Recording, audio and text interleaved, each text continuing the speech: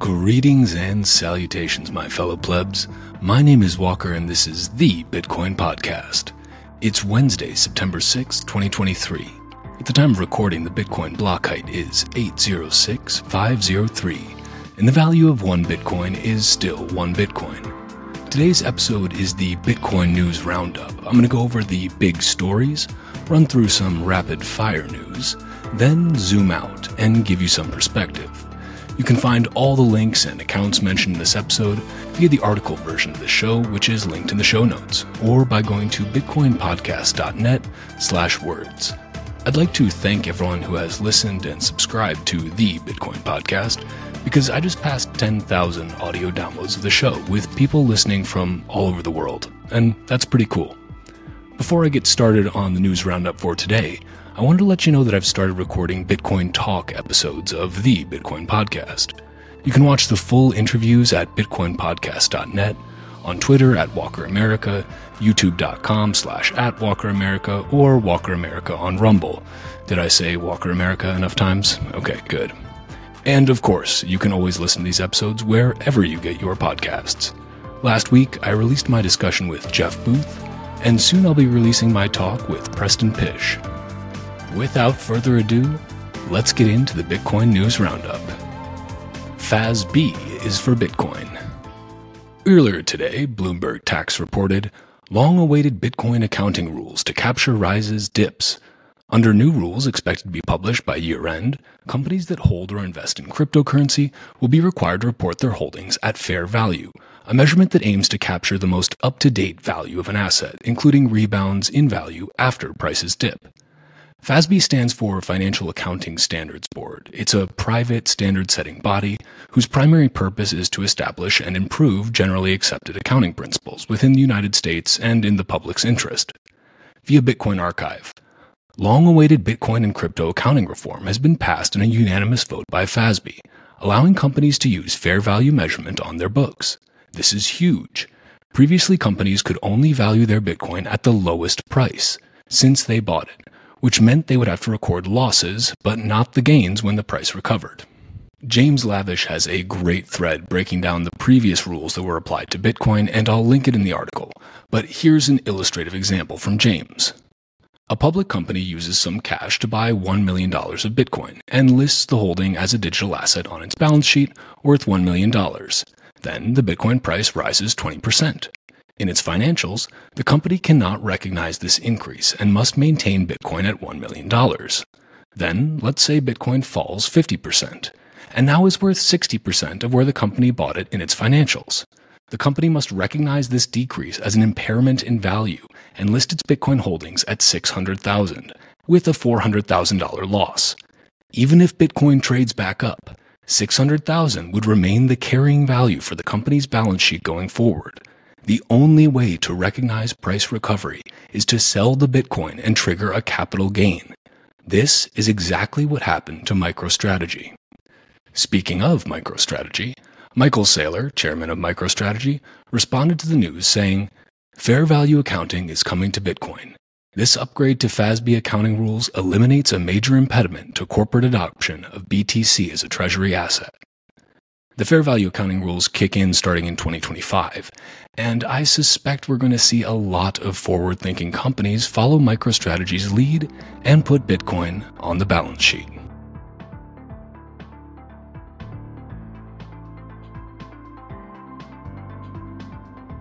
Grayscale pump. On Tuesday, August 29th, Bitcoin enjoyed a nice little green candle. After starting the day in the high 25,000 range, it pumped up above 28,000 before settling back into the low $27,000 range. A week later, we're back in the high $25,000 range, so all's fair in love in Bitcoin. But what caused this price action and prompted a plethora of fleeting green candle memes? Well, Grayscale, which operates GBTC, the Grayscale Bitcoin Trust, previously filed with the SEC to convert their Bitcoin trust into a spot Bitcoin ETF, but were rejected. Grayscale then sued the SEC via Bitcoin Archive. The court ruled against the SEC's rejection of a Bitcoin ETF, saying the denial of Grayscale's proposal was arbitrary and capricious. because the Commission failed to explain its different treatment for similar products. Here they're referring to Bitcoin futures ETFs, which are trading right now. Understandably, people were very excited about this news, and by the fact that Bitcoin enjoyed a nice little pump on this news, as it seemed that we're one step closer to seeing a spot Bitcoin ETF approved, with the SEC running out of excuses to reject applications. Via CNBC, first Bitcoin ETF could be coming soon as court rules in favor of Grayscale over SEC. The U.S. Court of Appeals for the D.C. Circuit has paved the way for Bitcoin exchange-traded funds. As I and countless others have said ad nauseum, it's not a matter of if, but when a spot Bitcoin ETF is approved. And maybe that when is going to be a bit sooner rather than later thanks to this ruling. Here's some added context in the situation as it relates to Grayscale specifically, courtesy of Dylan LeClaire. Don't forget how large GBTC is. They hold over 600,000 BTC and was the single largest driver of the 2021 bull run from a flows standpoint. Today's discount move from negative 26% to negative 17% is the equivalent of 56,000 BTC returning to the AUM of GBTC if shares are marked to market. And another one from Dylan. Last point on GBTC for now. Ignore what Grayscale says. Their interest is in the status quo. No ETF approvals and continue milking a 2% fee on 600,000 BTC. ETF approvals would mean either 1. Fee dropping by 75% to 0.50%, 2. Massive outflows from trust. Either way, revenue collapses. Grayscale loses from a BTC-denominated revenue perspective unless their AUM balloons at least 4x, assuming a 50 basis point fee. Not going to happen. Already holds 3% of BTC supply. BlackRock, Fidelity, etc. all want their share. Management fee will be a race towards 0% to consolidate AUM. Zooming out from the technical side a bit, while I love to see the SEC get schooled in court, and this decision is certainly worth celebrating, it's also worth putting in perspective, which is exactly what Edward Snowden did on Nostr. Here's what he said. I know everybody's excited about the SEC losing in court, and it is indeed an important victory, but it's worth bearing in mind that Gensler knew he was acting outside the law long before the verdict. The largest institutions care less about what is legal than what they can get away with. Given how long it takes to get the courts to rule, it's a reminder that in the context of the government's own misconduct, there are limits to the utility of the law.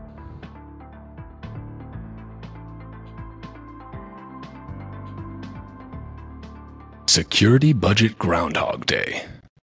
As Bitcoin price continues to crab walk sideways, it seems like everyone is coming out of the woodwork to debate Bitcoin's, quote, security budget problem.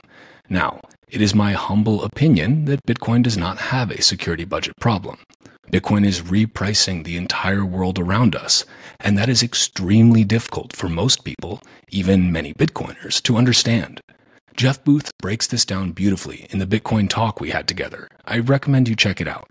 But instead of me talking more about the security budget problem right now, I'm going to read you a note Lynn Alden shared today on Nostr, which summarizes the situation in a way only Lynn can. Here it is. We should change Bitcoin now in a contentious way to fix the security budget, is basically the same tinkering mentality that central bankers have. It begins with an overconfident assumption that they know fees won't be sufficient in the future and that a fix is going to generate more fees. But some fixes could even backfire and create less fees, or introduce bugs, or damage the incentive structure. The Bitcoin fee market a couple decades out will primarily be a function of adoption or lack thereof. In a world of 8 billion people, only a couple 100 million can do an on-chain transaction per year, or a bit more with maximal batching. The number of people who could do a monthly transaction is 1/12 of that number. In order to be concerned that Bitcoin fees will be too low to prevent censorship in the future, we have to start with the assumption that not many people use Bitcoin decades out. FedWire has about 100x the gross volume that Bitcoin currently does, with a similar number of transactions. But what will Bitcoin's fee market be if volumes go up 5x or 10x, let alone 50x or 100x? Who wants to raise their hand with a confident model of what Bitcoin volumes will be in 2040? What will someone pay to send a $10 million equivalent on-chain settlement internationally? $100 in fees per $1 million settlement transaction would be 0.01%. $300 to get it in a quicker block would be 0.03%. That type of environment can generate tens of billions of dollars of fees annually. The fees that people pay to ship millions of dollars of gold long distances or to perform real estate transactions worth millions of dollars are extremely high. Even if Bitcoin is a fraction of that, it would be high by today's standards. And in a world of billions of people, if nobody wants to pay $100 to send $1 million settlement bearer asset transaction, then that's a world where not many people use Bitcoin, period. In some months, the security budget concern trends. In other months, the fees will be so high only rich people can transact on-chain concern trends. These are so wildly contradictory, and the fact that both are common concerns shows how little we know about the long-term future. I don't think the fee market can be fixed by gimmicks. Either the network is desirable to use in a couple decades, or it is not. If 3 or 4 decades into Bitcoin's life, it can't generate significant settlement volumes and gets easily censored due to low fees, then it's just not a very desirable network at that point for one reason or another. Some soft forks like Covenants can be thoughtfully considered for scaling and fee density, and it's good for smart developers to always be thinking about low-risk improvements to the network that the node network and miners might have high consensus positive view toward over time. But trying to rush VC-backed soft forks and using security budget FUD to push them is pretty disingenuous, IMO. Anyway, good morning.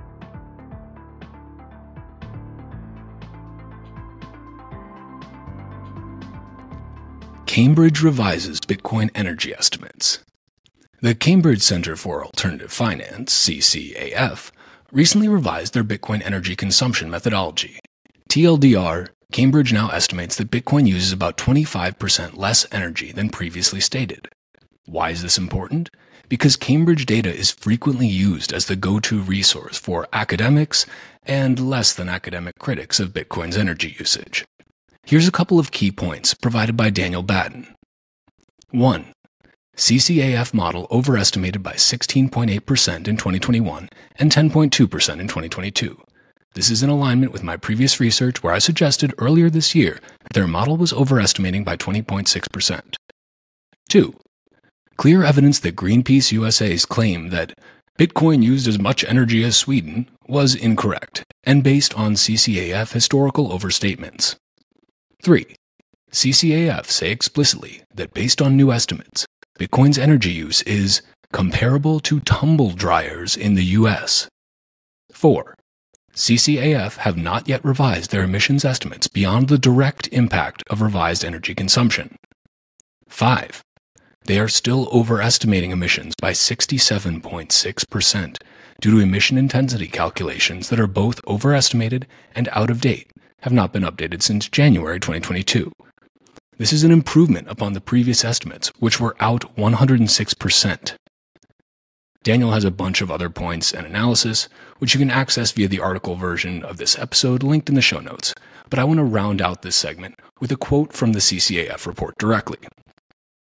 We decided to thoroughly re-examine the ASIC mining hardware distribution generated by our previous CBECI model and cross-check the results against other metrics from publicly available data.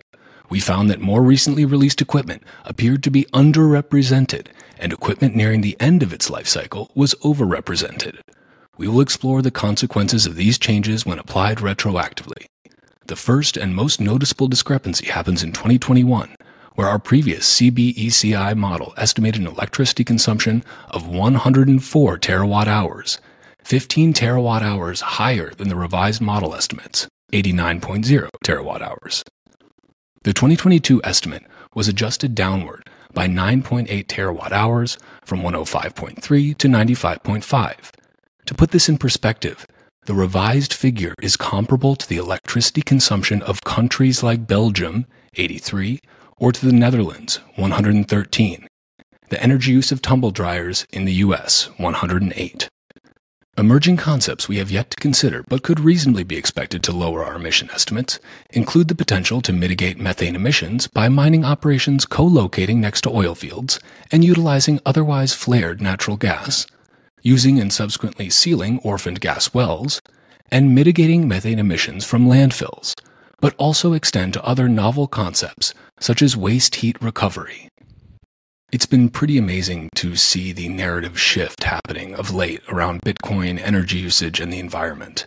I think in a couple of years it's going to be a wildly unpopular and obviously foolish opinion to hold that Bitcoin wastes energy.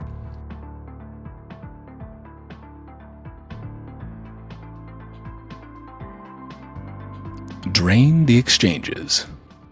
On August 31st, the Bitcoin balance on exchanges reached a 5-year low of 2,238,653 Bitcoin, according to data from Glassnode. This suggests that people are truly listening to the endless urging of toxic Bitcoin maximalists to get your Bitcoin off exchanges. It's important to point out that data like this is not perfectly accurate. It may not reflect the totality of Bitcoin on exchanges.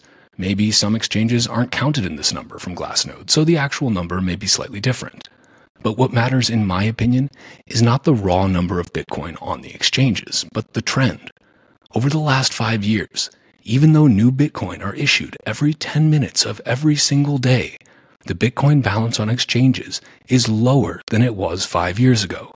That means more Bitcoin is off exchanges and in self-custody than 5 years ago. That's a good thing, especially as we see massive institutional whales like BlackRock coming onto the scene, ready to gobble up Bitcoin and keep it safe for you.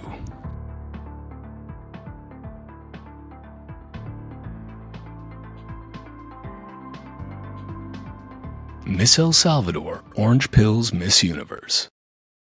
Miss El Salvador, aka Miss Bitcoin, Alejandra Guajardo, posted a photo on Twitter and Nostr last week saying, "Here I am trying to orange pill Miss Universe and Miss Aruba. What would you like these beautiful and influential ladies to know about Bitcoin?" Some of the people who responded to her posts made the suggestion to set the Miss Universes up with Lightning wallets and post their Lightning addresses so people could send sats and show them the power of the Bitcoin Lightning Network in the real world. Over the next few days, Alejandra posted multiple videos with the ladies, showing them setting up Wallet of Satoshi, and later posted Miss Aruba's Lightning address and Miss Universe's Lightning address.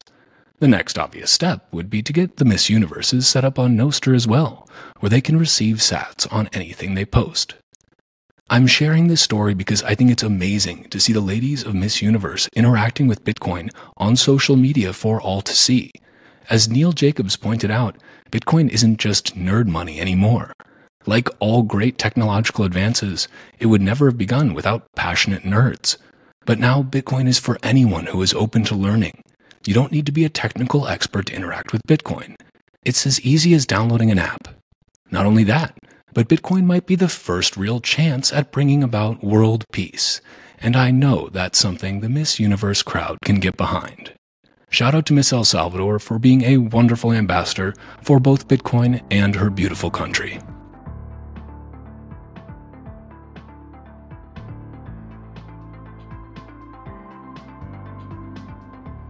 Now for some rapid-fire news. Via Bitcoin Archive, Oman's Minister of IT and Communications inaugurated the launch of project with 200 megawatts of Bitcoin mining. Via Glassnode, amount of hodled or lost coins just reached a 5-year high of 7,854,417 Bitcoin. Via Forbes, Nansen pointed to on-chain data showing that some 90% of PayPal's PYUSD is currently held in wallets controlled by the PYUSD issuer Paxos, with holdings on crypto exchanges accounting for 7% of the total supply and only 3% held by traders. Via Glassnode, the number of Bitcoin addresses holding 1+ coins just reached an all-time high of 1,019,117. Via Riot Platforms, Riot produces 333 Bitcoin while realizing expanded benefits of power strategy. August was a landmark month for Riot in showcasing the benefits of our unique strategy, says Jason Les, CEO of Riot. Riot achieved a new monthly record for power and demand response credits, totaling $31.7 million in August, which surpassed the total amount of all credits received in 2022. Via Glassnode, Number of Bitcoin addresses holding 0.01 coins just reached an all-time high of 12,349,387. And via Bitcoin Archive citing Max DeMarco's documentary featuring Mi Primer Bitcoin, El Salvador to add Bitcoin education to all public schools next year.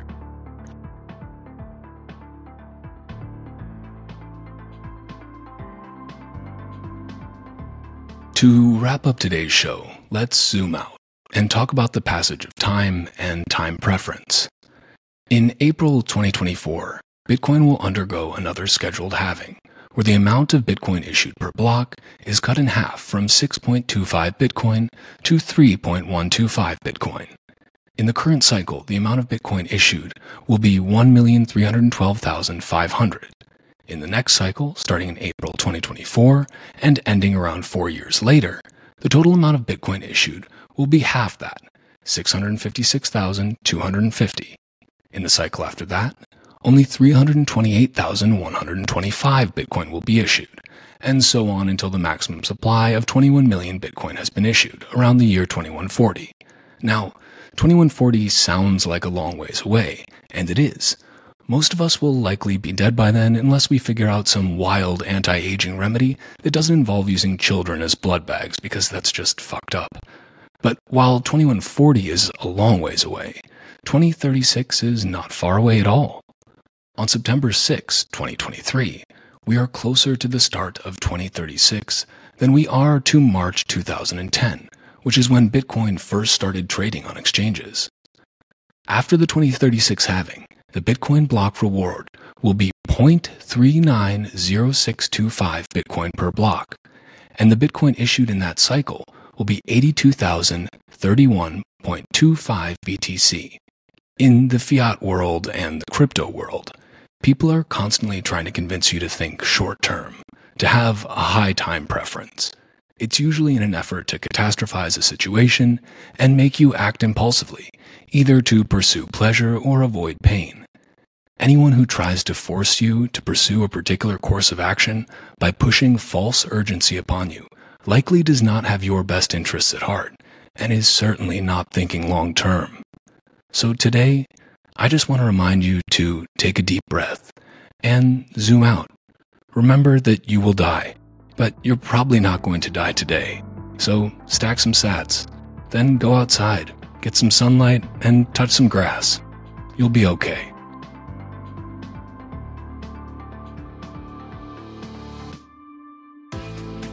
And that's a wrap on this week's Bitcoin News Roundup. If you're a Bitcoin-only company interested in sponsoring the Bitcoin Podcast, head to bitcoinpodcast.net. You can find me on Nostr by going to primal.net/walker. If you want to follow the Bitcoin Podcast on Twitter, go to @TitcoinPodcast and @WalkerAmerica. You can also find the video version of this podcast at youtube.com/@WalkerAmerica and WalkerAmerica on Rumble. Bitcoin is scarce. There will only ever be 21 million. But Bitcoin podcasts are abundant. So thank you for spending your scarce time to listen to another fucking Bitcoin podcast. Until next time, stay free.